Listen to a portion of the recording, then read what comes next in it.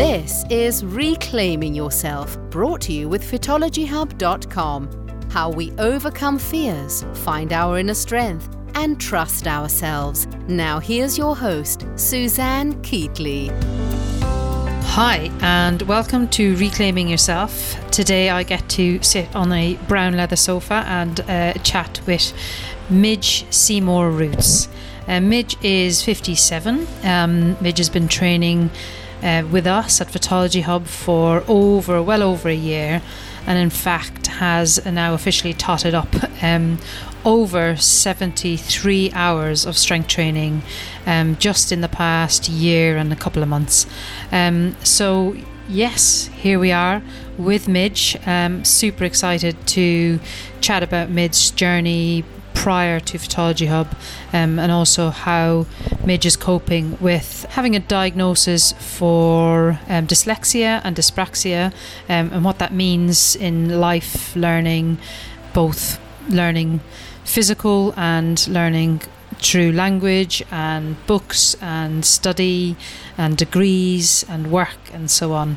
So let's start with where you grew up. Well, I grew up in the middle of Ireland. I grew up on a farm in Tipperary. Oh, you're in Tipperary, yeah, okay. In the Midlands. Very rural, very traditional, very Catholic. But I didn't know any different. And, you know, I would say it was a really lovely upbringing in a way. How many siblings did you have?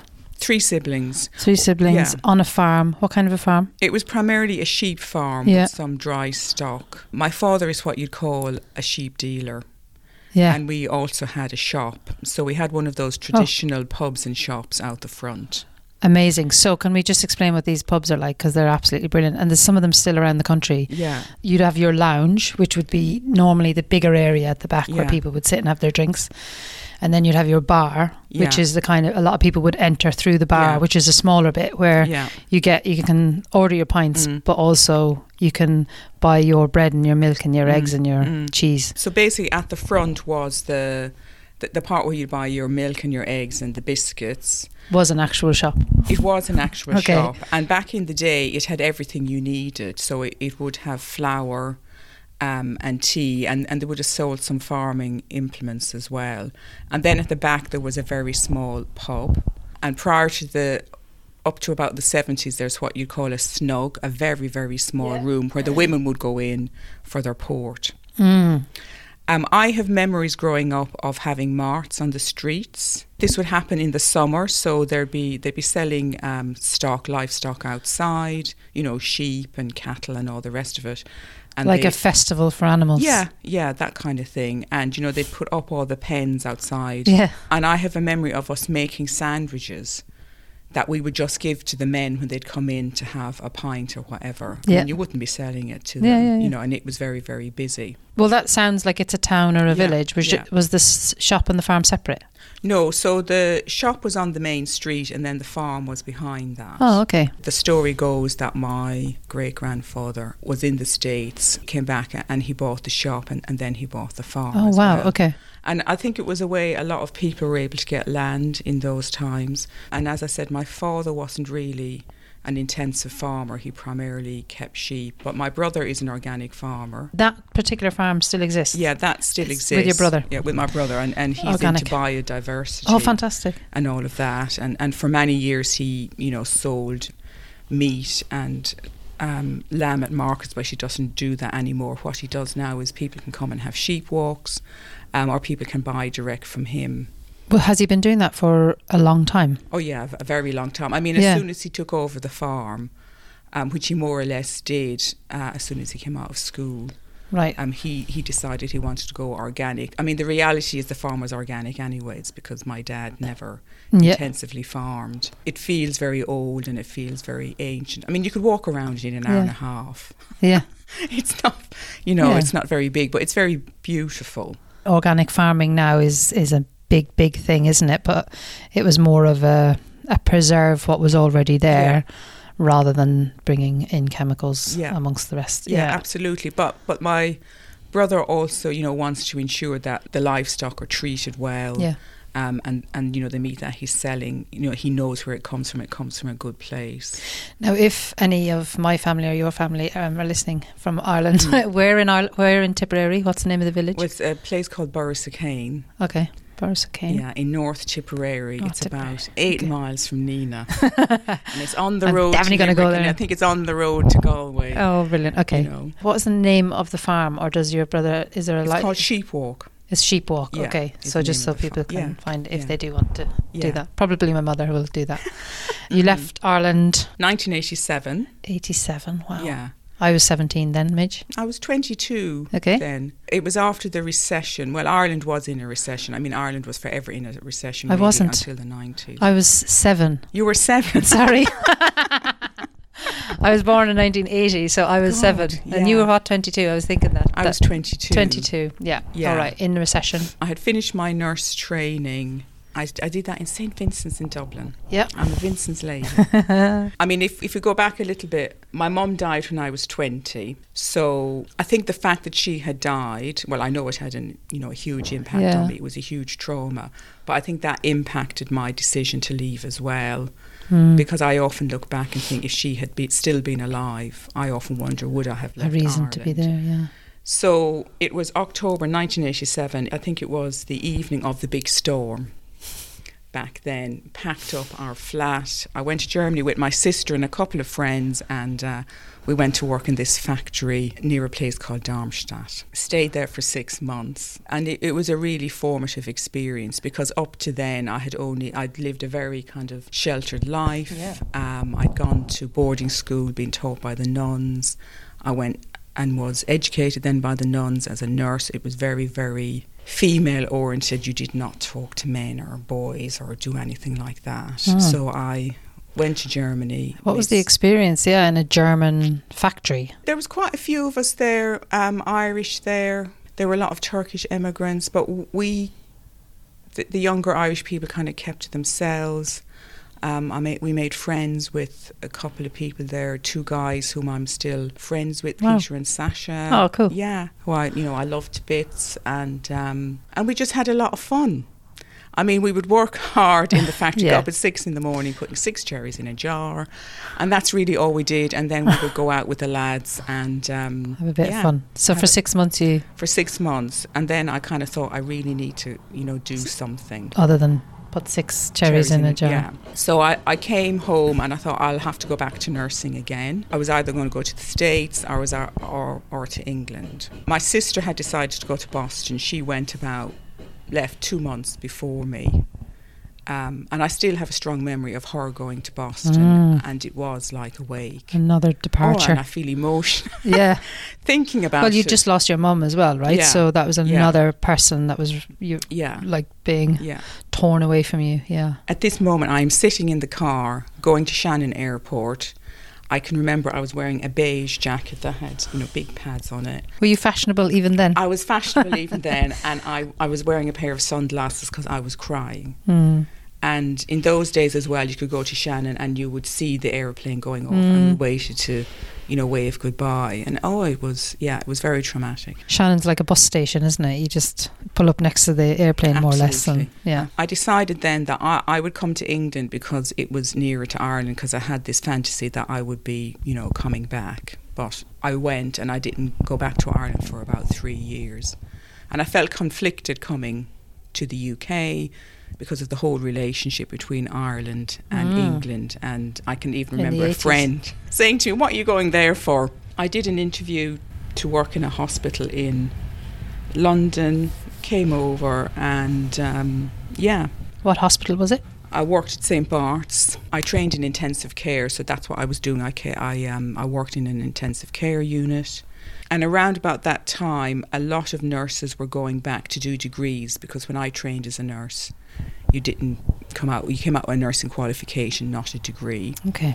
One of my friends, who was also a nurse at the start of the 90s, she decided she was going to go back to uni and do a degree. So I thought, I'm going to do the same thing.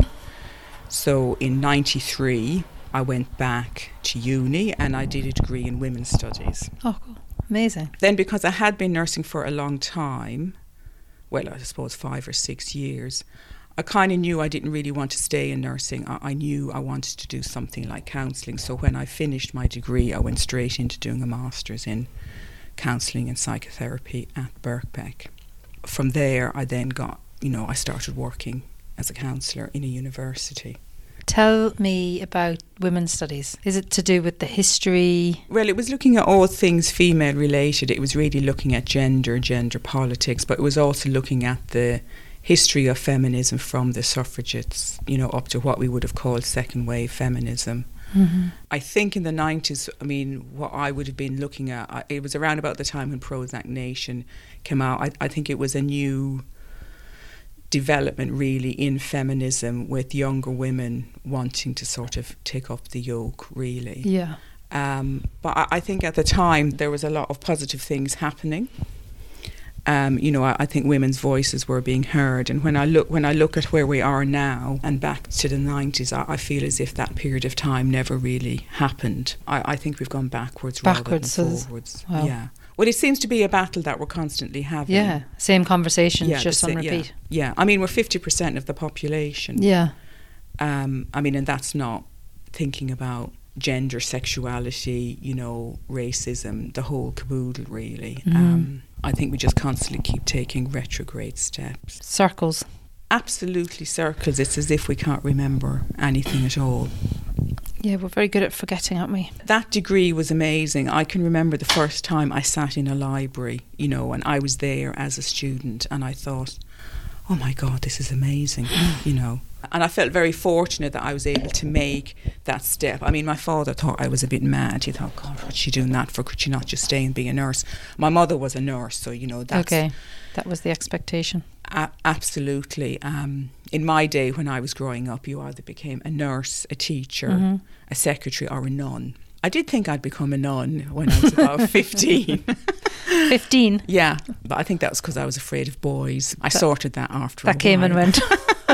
That definitely came and went. That would have been still like 10 years later. Even in terms of education, it was the same thing. It was, secretary, it was teaching, it was law, if you were lucky enough. When I was growing up, and certainly the school I went to, not many of the girls I was in school with would have gone to university. They kind of went into more diploma type education, so I guess it would have been teaching. When you were sitting in that library and the lectures and the educational part of that, how was your studying and learning skills? And you know what I'm diving into here. Yeah. What did that feel like at the time? Did you feel like you had to work extra hard? I can remember I couldn't write essays. Mm-hmm. I would be sitting in a lecture hall and I would find it hard to take notes and listen to the lecture at the same time, and I'd look around at my colleagues, and even now, and I think, how on earth are they managing to listen and write notes at the same time? I'd come out of like an hour-long lecture, whatever, with like 3 words on a page.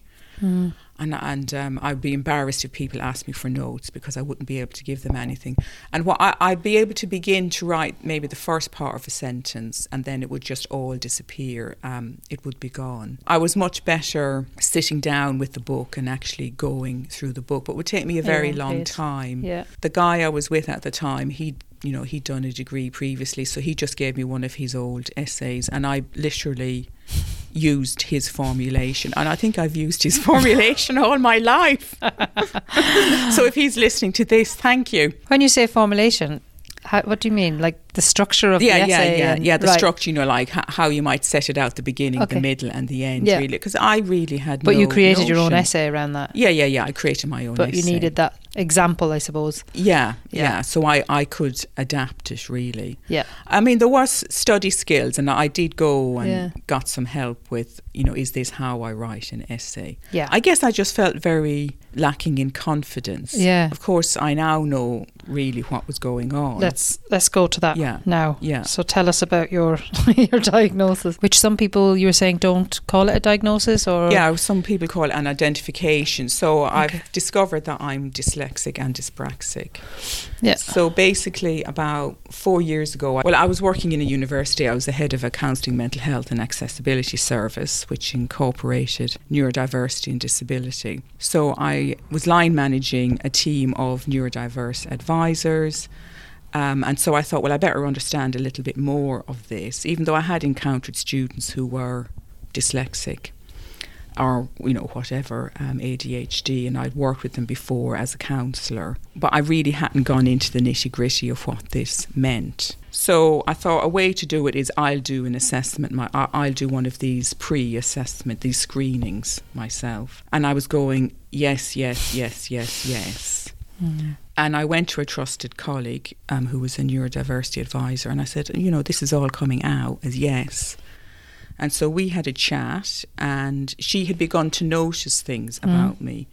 She had noticed that, I would mix up names a lot. And today, there were two people I used to work with, and I would constantly mix up their names. And maybe sometimes I might lose my place in things. I wouldn't be very structured or whatever, although I'm generally much better at speaking out loud than I am at writing something down. Yeah. So she'd begun to sow the seeds that, could it be that you're dyslexic? And we know that a lot of nurses are dyslexic. I mean, I knew that from having worked in a university for over 20 years. I haven't got the facts and the figures for anyone who's listening, but there is something about those of us who identify as being dyslexic or who have this diagnosis. We're very, very good at practical work, lateral thinking, seeing the bigger picture and being in the thick of it, really, working with our intuition. Yeah. And even while I was working in intensive care, I was very, very intuitive. I would know instantly if someone was going off. If someone was becoming very ill, I just know it. Well, the skills that you must have needed without you knowing to develop from the age of 0, right? And for you to be making sense of the world has been completely different from... There's two categories you said two words earlier on, that people that... Neurotypical and neurodiverse, and that I guess neurodiverse people have had to adjust and create their own strategies and pick up their friends' essays and figure out from a friend's essay what the structure looks like and then try and apply it to their own work. We do, because it is a neurotypical world. I mean, it's a man's world, and it's also a neurotypical world. So not only was I having to work within patriarchal society, I've also had to find a way around working in this not very neurodiverse world, or a world that didn't recognise us really. Do you think that the young females, it's less recognisable in females than it is in boys? Is that a thing? Well, they say that young women mask. I mean, and we find strategies around it. Certainly for young women who may be autistic. Yeah. Because they're supposed to be quiet and they're supposed to be nice and have all of those kind of feminine qualities in inverted commas. That women, young girls do find ways around this. Yeah. So it's more hidden in the behaviours, I suppose. Yeah. And I think, for me, growing up, I think the structure that I lived through, like school was highly structured. I was taught by the nuns in primary school and secondary school. I went to a boarding school.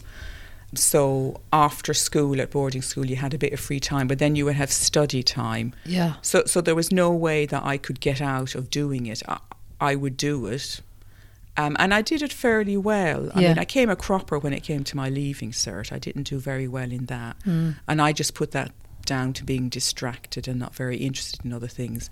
But maybe I was distracted because... Yeah, for sure. I didn't know how to apply it, and my mind was wandering all over the place.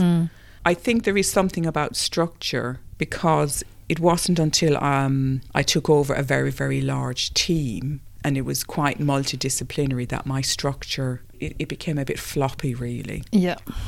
And I think that's then when the cracks began to appear, and I had very little structure in terms of kind of people around me to sort of help me manage this wider team. You almost had to lead on the structure. Yeah. And that's your most difficult thing or aspect. So we met, is it a year and a half ago? Yeah. Now? Yeah. And in that time you were just coming out of this career that you'd spent your life devoted to, and it wasn't easy. It was a very difficult time, wasn't it? I was beginning to wonder, if I could continue in it. I think the pandemic has had a huge impact on us all, obviously. And I began to wonder with the pandemic, could I continue in the career that I was in at that time? I was trying to work out whether I was getting the benefits from it that I needed or not. And I kind of felt, well, if I don't make a change as the result of a pandemic, when am I going to make a change? I mean, you know, what kind of earth-shattering thing really am I waiting for? But it was already a strain and a stress, and I had probably done what I needed to do where I was at that time, and I think it was best for me to move out, really. And that's what I did. I think through the pandemic, and I think for a lot of people as well, making that shift from the organisational kind of space into your home space, where there really was no divide between the personal and work, it was very, very hard to create it. I mean, work just invaded the whole of my life. I would be at my laptop from 8 in the morning till 8 in the evening, and it was just too much. Yeah. And I think it put a lot of strain on everyone, put a lot of strain on family. You know, our child was also at home. Yes. Teenager. Yeah, he's almost a teenager. Almost teenager. So I think I had to make some life-changing decisions, really. Because I remember us chatting a lot around that time and about the grief that comes with a massive career change, or just stepping out of it, not even a change at this point, but just to step away from something that you've... Well, to leave something that you've devoted your whole... Well, the large part of my career to, and that I really loved and enjoyed. Yeah. You know. Yeah. To move into something else, to move into the unknown, really. And maybe it was something I'd been putting off for a very long time. Yeah. But I think it was the right decision for me. So you're 58, is that right? Not yet. I'm 57. Yeah, I'm 57. I keep saying, when are you 58? Yeah. I need to remember this. When's your birthday? February. Oh, not for ages. Not for ages. Not for ages. I think the diagnosis of being both dyslexic and dyspraxic had a profound impact on me. And it made me think, if you've done all of this so far, Midge, so I had gone through, primary, secondary education. I trained as a nurse. I'd done more qualifications in nursing. I got a degree. I got a master's. I then took a hiatus, had a kid, and then I went back and did another master's, and I had already started another course. Yeah. So just this whole series of lifelong learning. And I thought, if you can do all of that, Midge, imagine what you can do now, knowing about this thing called dyslexia. You can get all the different strategies in place. It's time to take that leap of faith. How are you getting on with that now? It's a process. I think there's a lot to consider, and there's a lot to let go of. I mean, what I learned from leaving my full-time employment is that, in a way, when you move from one job to the other, you never have to mourn the job you've left, because there's always another job that just makes you very busy, and it takes up all of that time. It's like children, isn't it? You can't mourn the year that's just gone because you're too busy thinking about the now and the next day. Yeah. So I really had to mourn the job that I gave up and the kind of career that I had in order to move into this next phase. But I really feel I'm doing something now that kind of is more aligned with me and suits me a lot better, really, because I'm moving into an area where I'll be helping people more with their self-development in the workplace, working with teams, working with change management, and helping people to understand a lot more about organisational dynamics, which I think is really, really important, because I think workplaces put a lot of angst into people, and I think they cause people to have an awful lot of anxiety. And if you can just kind of get hold of that, it's so much better. And what's then your opinion around, we come from a very structured education, primary, secondary, everything is timed, there's a time to be somewhere, and there's jobs and things that you have to get done and so on, and then you enter into the workplace and that completely changes. Is that something that you consider? Well, I think where I'm at in my thinking now is that there's more to life than work. I think we do need to create clear, more of a work-life balance, and that's really what I've been concentrating on. I think I got very caught up in this idea that I had to be the most perfect manager in the world. You know, I had to be this amazing head of service, you know, who achieved this, that and the other. I mean, I did. I achieved an awful lot in my role, and I think I did a lot for the service and shaped something that was really beneficial to the organisation that I worked in. But I think there was a cost, and the cost was to my well-being, really. And I think organisations owe it to their staff to ensure that there is a better work-life balance. I think one of the gifts of the pandemic is that it has allowed us to kind of re-examine the need to be in the workplace, you know, and the ability to flex around that is greater. I think we need more time with ourselves. I think we need to concentrate more on our mental health. I think we need to be more in touch with nature. I think we need to allow ourselves just time to relax and just be, really. And just be. Absolutely just be. Yeah, and we're in the middle of London where the treadmill is quick, the treadmill is fast, right? And you do get caught up in that. And I remember that same thing, what's the next career step? What am I doing now? What am I doing now? And even family life, we're a bit like that. It's like there always needs to be another thing when actually, when I met Amber, that was my biggest thing with Amber, was like, just be. Just be, just slow down and just be, which is really hard to do. I'm delighted to be kind of off that treadmill, really, to being able to take a step back. And I feel very lucky and fortunate that I've been able to do that. But there's been a lot of self-reflection, really. That is true, isn't it? Lucky enough to be in a position where you can change career and you can take time out if needed, and you can surround yourself with the support and the help that you need, when there's lots of people who don't have that luxury, I suppose, financially and with time and with support and family, and that's a really tough place to be. And how we still get all the stuff that you were just talking about around being in nature and having time to yourself. And appreciating what you have, you know. Because I was getting to the stage where I was, you know, there's a lot of shouting going on in my house. And I just wanted to appreciate my husband and my son, you know, because... Was that shouting coming from you? Oh, God, yeah. I'm a great shouter. I'm a wonderful shouter. Were you going through the menopause at that point? Do you know, I think I was. Yeah. My menopause started very early. So I had my son late in life. I was 42, 43. Yeah. And I think my menopause started when I was 48. Because I have memories of not sleeping, you know, waking up in the middle of the night, you know, being very hot, sweating profusely and all the rest of it. I just thought... This is because I'm the mother of a 5-year-old. You were like, Jesus Christ, I've spent years not sleeping when he was a baby. And then it all came back around when he was, what, 4 or 5, did you just say? Oh, and I hadn't slept from the minute I got pregnant. More or less once I got pregnant, that Hormones. Was it. Yeah. Absolutely. And, you know, the midwives be saying to me, oh, you really need to sleep. And I was thinking, Jeannie, Mac, I'm not going to be able to, I can't sleep. Can't sleep. I remember after I had him, and bless him, he wouldn't sleep at all. I'd be walking around Peckham Rye, pushing him in his buggy, trying to get him to go. And he'd sleep like for 2.5 hours. I was out there in the rain, the hail. I thought that was my life for the rest of my life. Did you sleep when you were younger? I'd sleep for Ireland.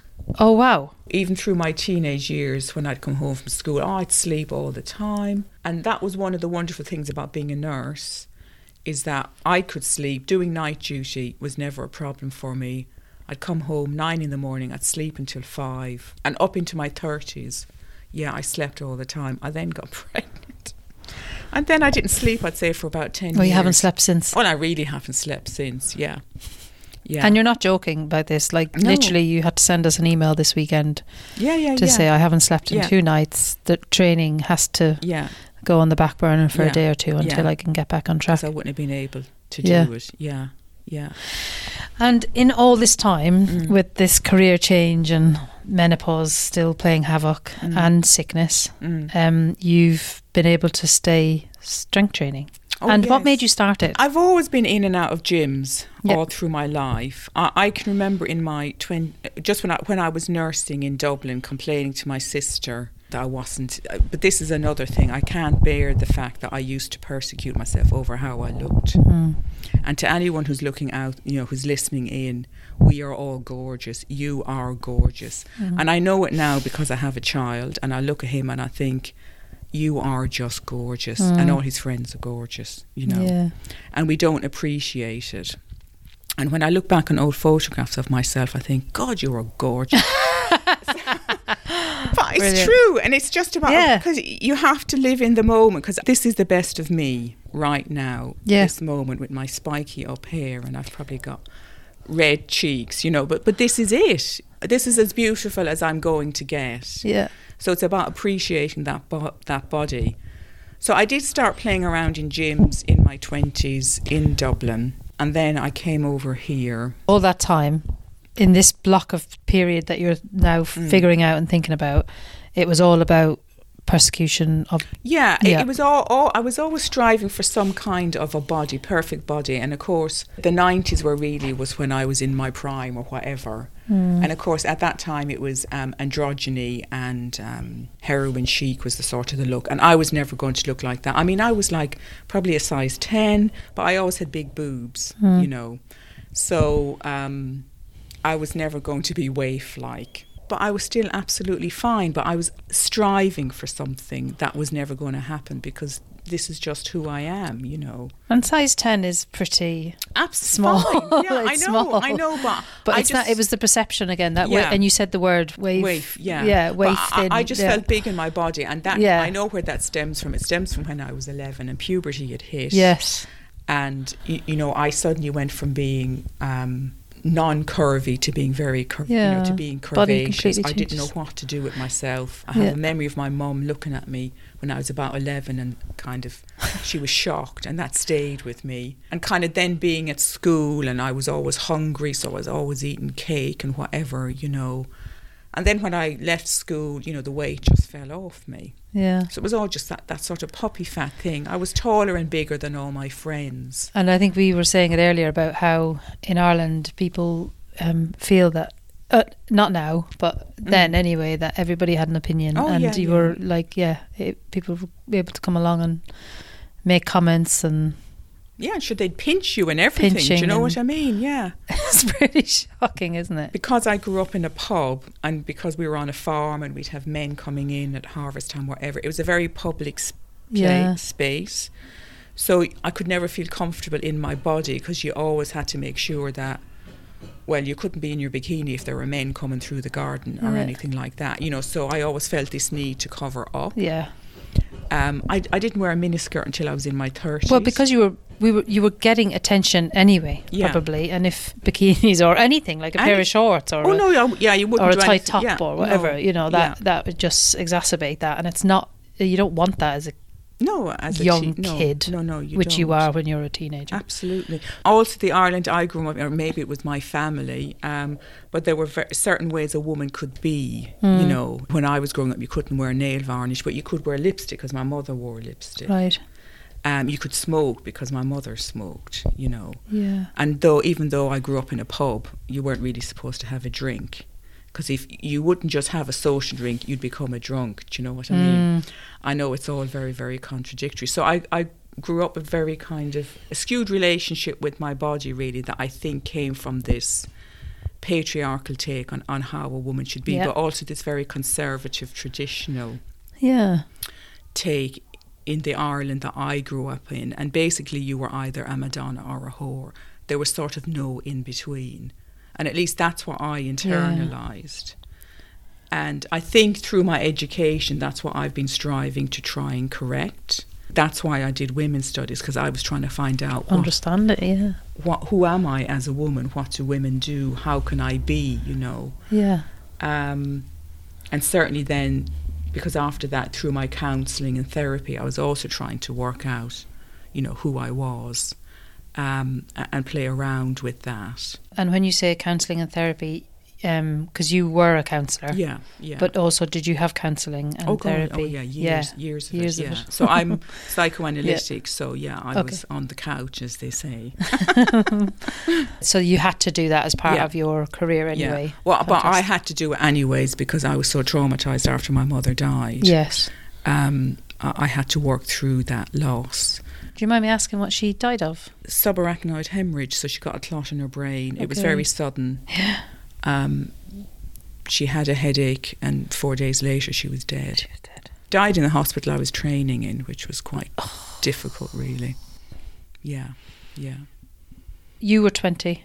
I was 20, she was 59. She was 59. Yeah. That's the other reason I decided I needed a change in career, was because I thought I'm 56, I'm going on 57, I cannot be killing myself at 59. Yeah, reality check. Yeah, I needed to do something positive with my life. And when your mum died, was that a case of, okay, your mum's dead, but bury it, get on with it?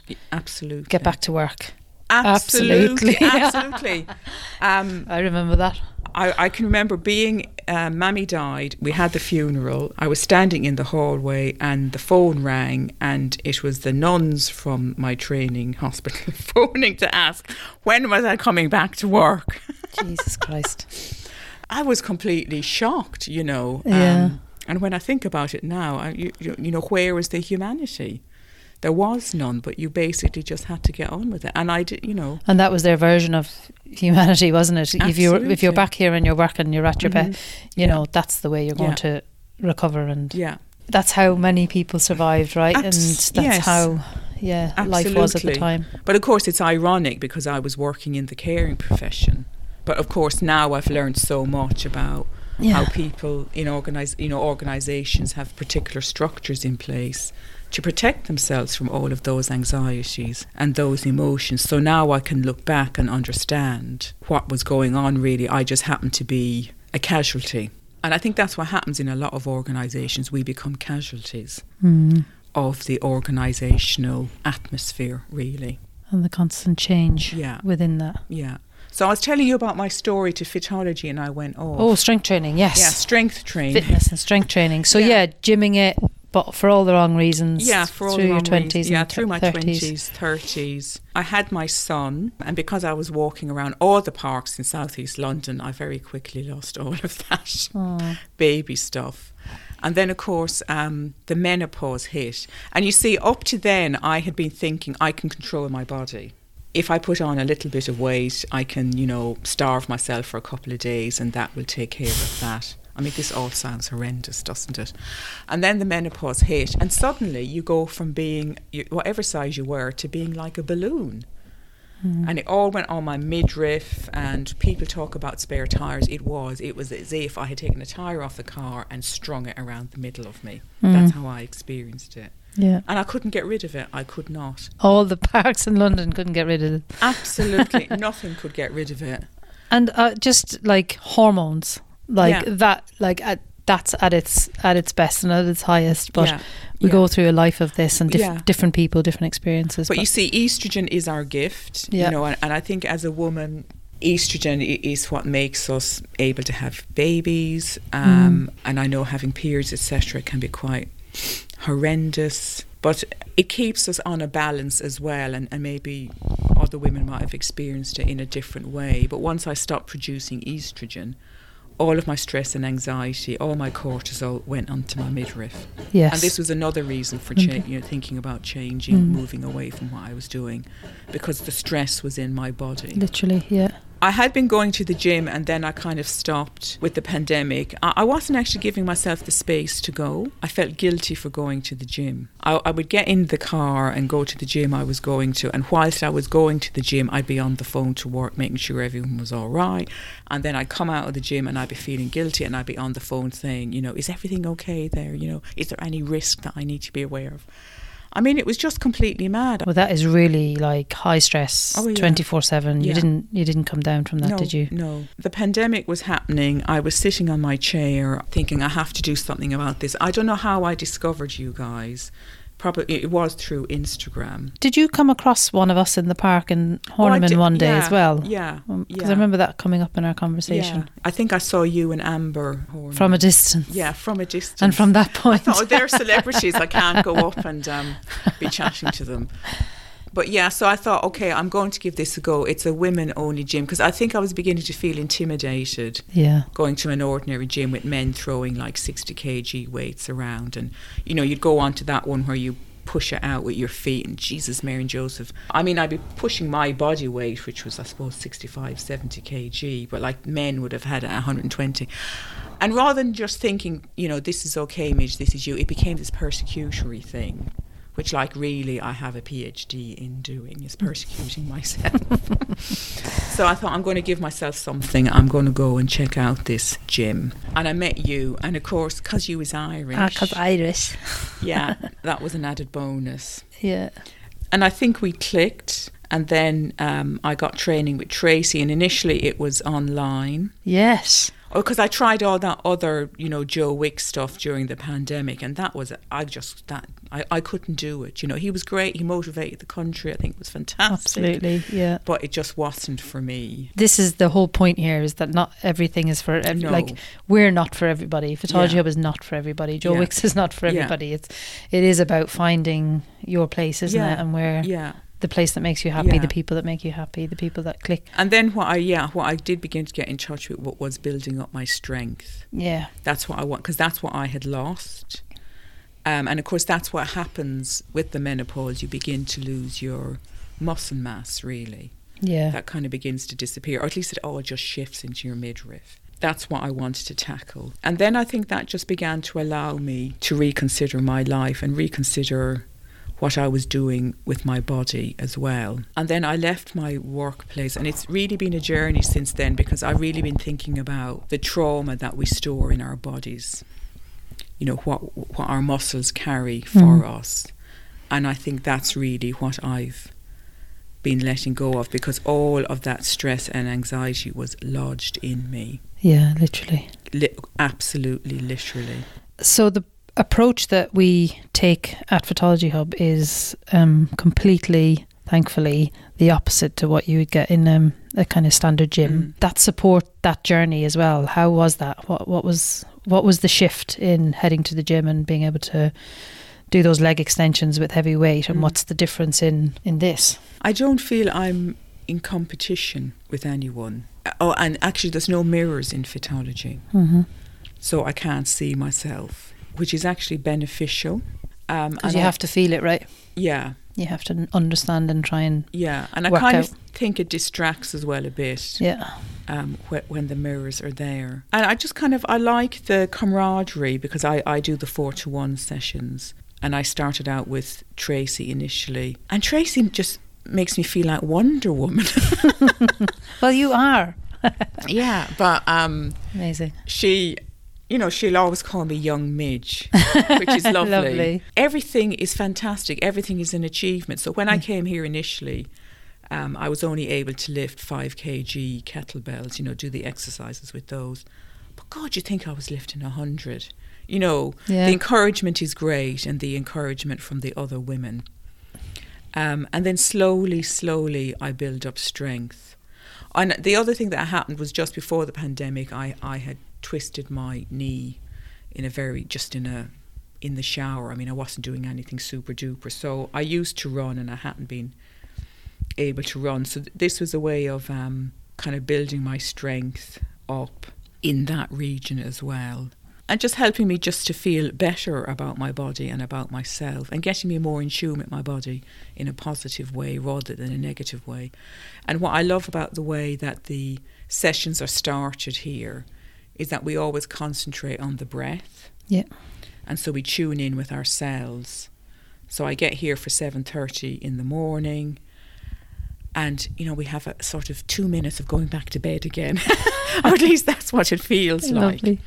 Which is really, really nice. And I love the shape of the session, in terms of you do 3 concentrated exercises, and then you do that conditioning one at the end. Yeah, so you do your warm up, which is an activation with the breath work and so on, and then you have your strength piece, which is where you lift considered Yes, lifting with yes. slow, steady weights, and that's how we build the strength. And then the conditioning, Yeah. which is when you get your heart rate up. But Yeah. all of that is based around you as an individual. Yeah. And that's where the competitiveness doesn't come in, right? Where you get that choice and you get that, okay, I'm feeling crap today, I'm just going to move nice and gently through this, to I'm feeling great today, and I can up the ante, and I can choose more reps and stuff like that. Yeah. And initially I was a bit angry at myself, because I think the competition was with me, it was internal, so I was comparing myself to my 30-year-old self, like, who could just throw weights around. What I've learned over the past year really is to be compassionate with myself, to accept that, Midge, you're 57, you're not 37, you're not 27. And what I've realised over the years is that each decade we change, and we can't control that. We just have to accept that, and our strength changes. And what I realised when I had my son is that I am incredibly strong. I'd just like to say I pushed a 9/11 boy out of my vagina. And can I also say that 2 weeks ago you flung a 15 kg, which is like a 6 or 7 year old child, onto your shoulder, and then pushed it overhead in our Stronger workshop. And just seeing you that day, Midge, I mean, I've seen you in sessions for the last year and a half, but on that day there was something very special happened. Shall we also tell anyone who might be listening that I also lifted 120 kg on your shoulders? On my shoulders. You stood it up. Yeah, on the yoke. That was very emotional. I felt it came from deep within. It came from my womb. Wow. It felt very feminine, and it just... Wow, isn't that interesting? Yeah. That was really what was doing it. It was my femininity, my womanliness. And for all of the years and all of the myths around weightlifting not belonging to women, and women not belonging to weightlifting and power sports, that actually that's exactly where you felt it. It came from my stance with my strong legs, strong hips that bore a child, you know. And I think I was saying to you earlier, we don't ever talk about that. We never talk about how amazing women are to carry a baby for 9 months and then to birth the baby. However that happens, whether it's by cesarean or vaginally. Either way, we are all fucking amazing.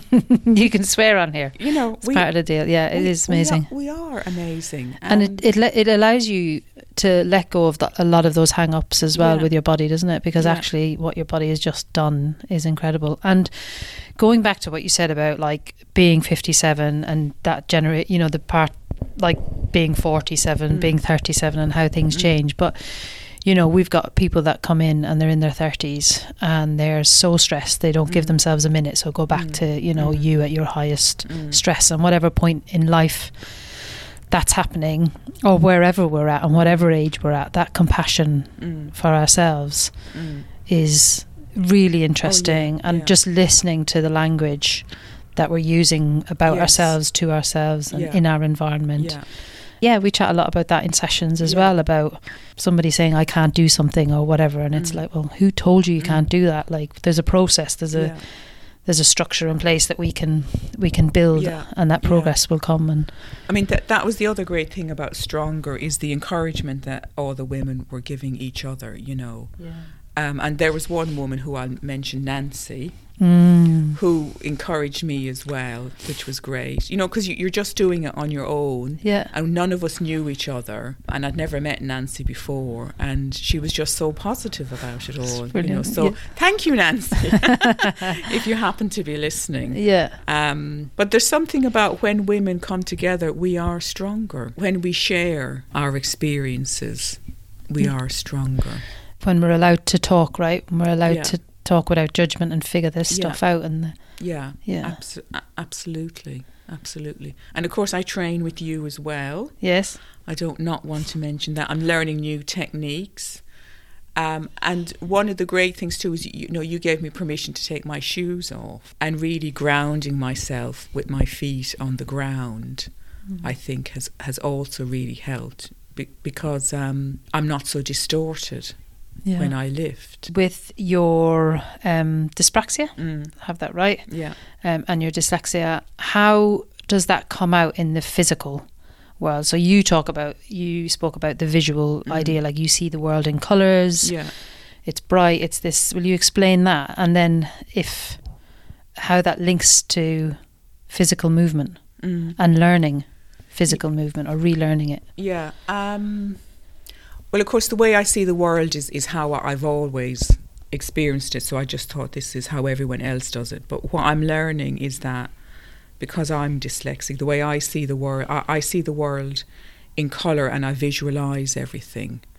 So I don't see words. But it's hard for me to action something while someone is speaking to me and at the same time showing me. I kind of have to go through it for myself.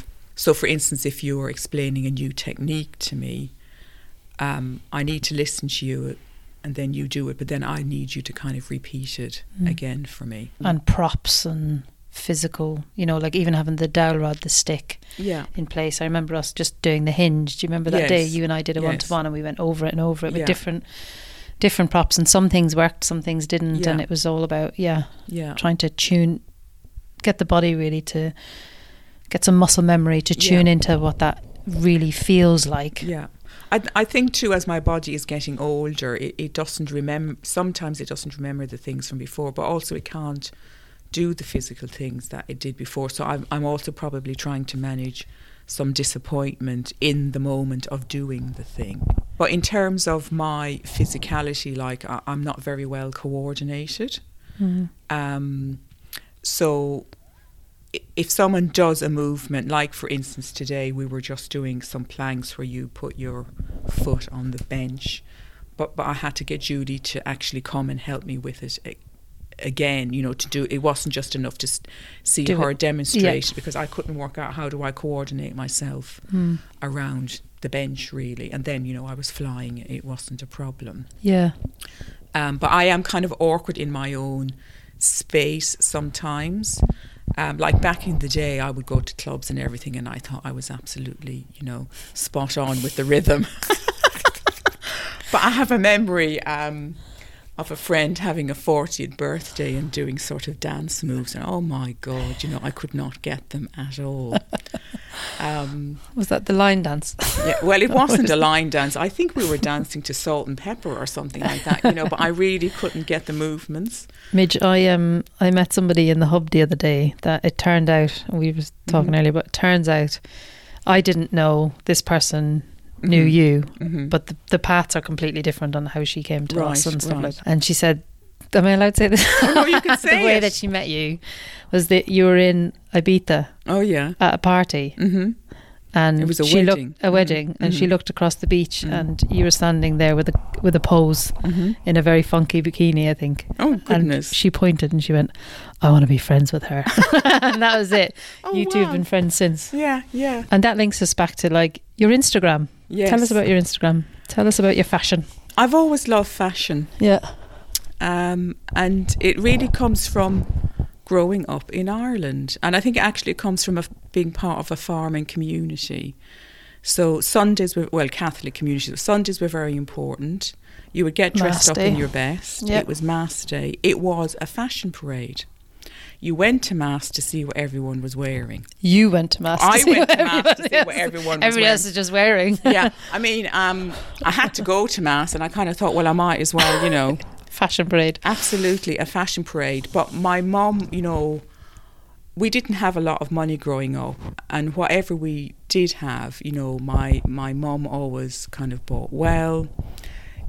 She had a very basic wardrobe, but she always wore lipstick. She always wore pink lipstick before she would go out, and she would have a set of pearls. Yeah. And I always experienced her as looking very stylish, and all of my aunts. And my mum came from County Clare, and the women in County Clare always looked awesome. So shout out to the women from County Clare. And also growing up in Ireland, it was always about buying Irish. Yeah. So I always made sure that I bought Irish products. or anything that was made in Ireland. I could never really afford an awful lot, so I was always buying second hand before it became vintage. And I remember in Dublin I would always go to sort of the more quirky shops and to the arcades to pick things up, you know. And I always had my own style. I was sort of somewhere between being a punk and a goth, whilst also being a hippie. Yeah. You know. And I think that's really continued. Yeah. I still support Irish design, you know, when I can. Yeah. I will splash out and invest in something. There's kind of something quite unique about it, and I think it's very much aligned with the earth. Yeah. Aligned with the kind of Irish culture, the Celtic culture.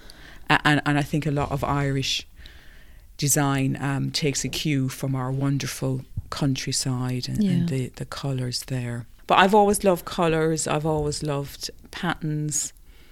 I would clash them. Yeah, it's amazing. Because because why not? Really? I mean, you're even in your gym gear, you managed to do that. So I was always very impressed. What is your Instagram? At London Irish Chicken. At London Irish Chicken. Irish Chicken. As in O-I? O-I-R. Do you know what university I was called? Irish Sue. Yes. Irish Sue. Did you on go the back to of my uni T-shirt? Over here? I did. I was down at Brighton University, but in Eastbourne. Mm-hmm. That's where I trained as a PE teacher. Yeah. Oh, you're a PE teacher. PE teacher originally. Golly. Yeah, and then came out of teaching and started training people, and that turned into Phytology Hub as it is. So I get the stuff you were talking about around career, and also that the expectation of when we were growing up, it was that you do well in your education, you do well in your career. And I think at the time I was going from that like assistant head, deputy head positions to then training somebody, which was like, felt like a downward step at the time. It obviously wasn't, and it's a different kind of move, but it was a lot to overcome, I suppose, in those early days of Phytology Hub. Where I'm at now, it's kind of allowing me to encompass so much of what has gone before. I bring all of me into what I do. Like, my Irishness is really, really important to me. And of course, that's allowed me to think about diversity in the round. It's allowed me to think about sexuality, gender, how people are viewed. Of course, now I've got the added benefit of knowing that I'm dyslexic and dyspraxic, so I'm thinking about all kinds of disabilities, seen or unseen. How important it is to sort of encompass all of that. And be proud of it. Absolutely be proud of it. I remember moving here and having to like shift up my accent and change and leave Ireland behind and Irishness and all of that stuff. And it's like, how do you, it was bringing it back now and being really proud of it. And, but also that was a timing thing, wasn't it? I think in the 80s and 90s. Yeah. There was a lot of negativity around. Absolutely, yeah. Yeah, that was still definitely there when I came over. So my Irishness, my femininity, all of that is really important. But I do want to say about the dressing as well. I think it's really important to dress for ourselves. And I think it's really important to dress for your mental health, to make you feel better. And that was the reason I was dressing up during the pandemic. It was to make me feel better. Yeah, so Instagram, it's not necessarily a showing off thing. No. This is for you. It's almost like keeping a record, isn't it, as well? Yeah. And there's a lovely community of women out there that I've come to know, and become friends with now. And I think we're all trying to make sense of what it means to be a woman in this world, but doing it in a creative way. And our own versions of that. Yeah. Because that's very different for different people, right? Absolutely. I think the really important thing, though, is compassion for the self. Yeah. And love of the self. Because if you don't love yourself, well, no one else is, and it has to start with you. It has to. I used to hear that and find it really hard to hear it. What does that even mean? And how do you start that? How would you advise, or what would you advise to somebody who's struggling with that? Well, I guess I'd be curious about what it is, the struggle is, what the difficulty is, and what the genesis of it is. But it's really about self-acceptance and loving you for the fabulous two eyes that you have, the nose, the mouth, the ears, the body with all its shapes spots and whatever, lumps because and it tells a bumps. story. It's our map. It's the map of our life, Yeah. isn't it? Yeah, it is.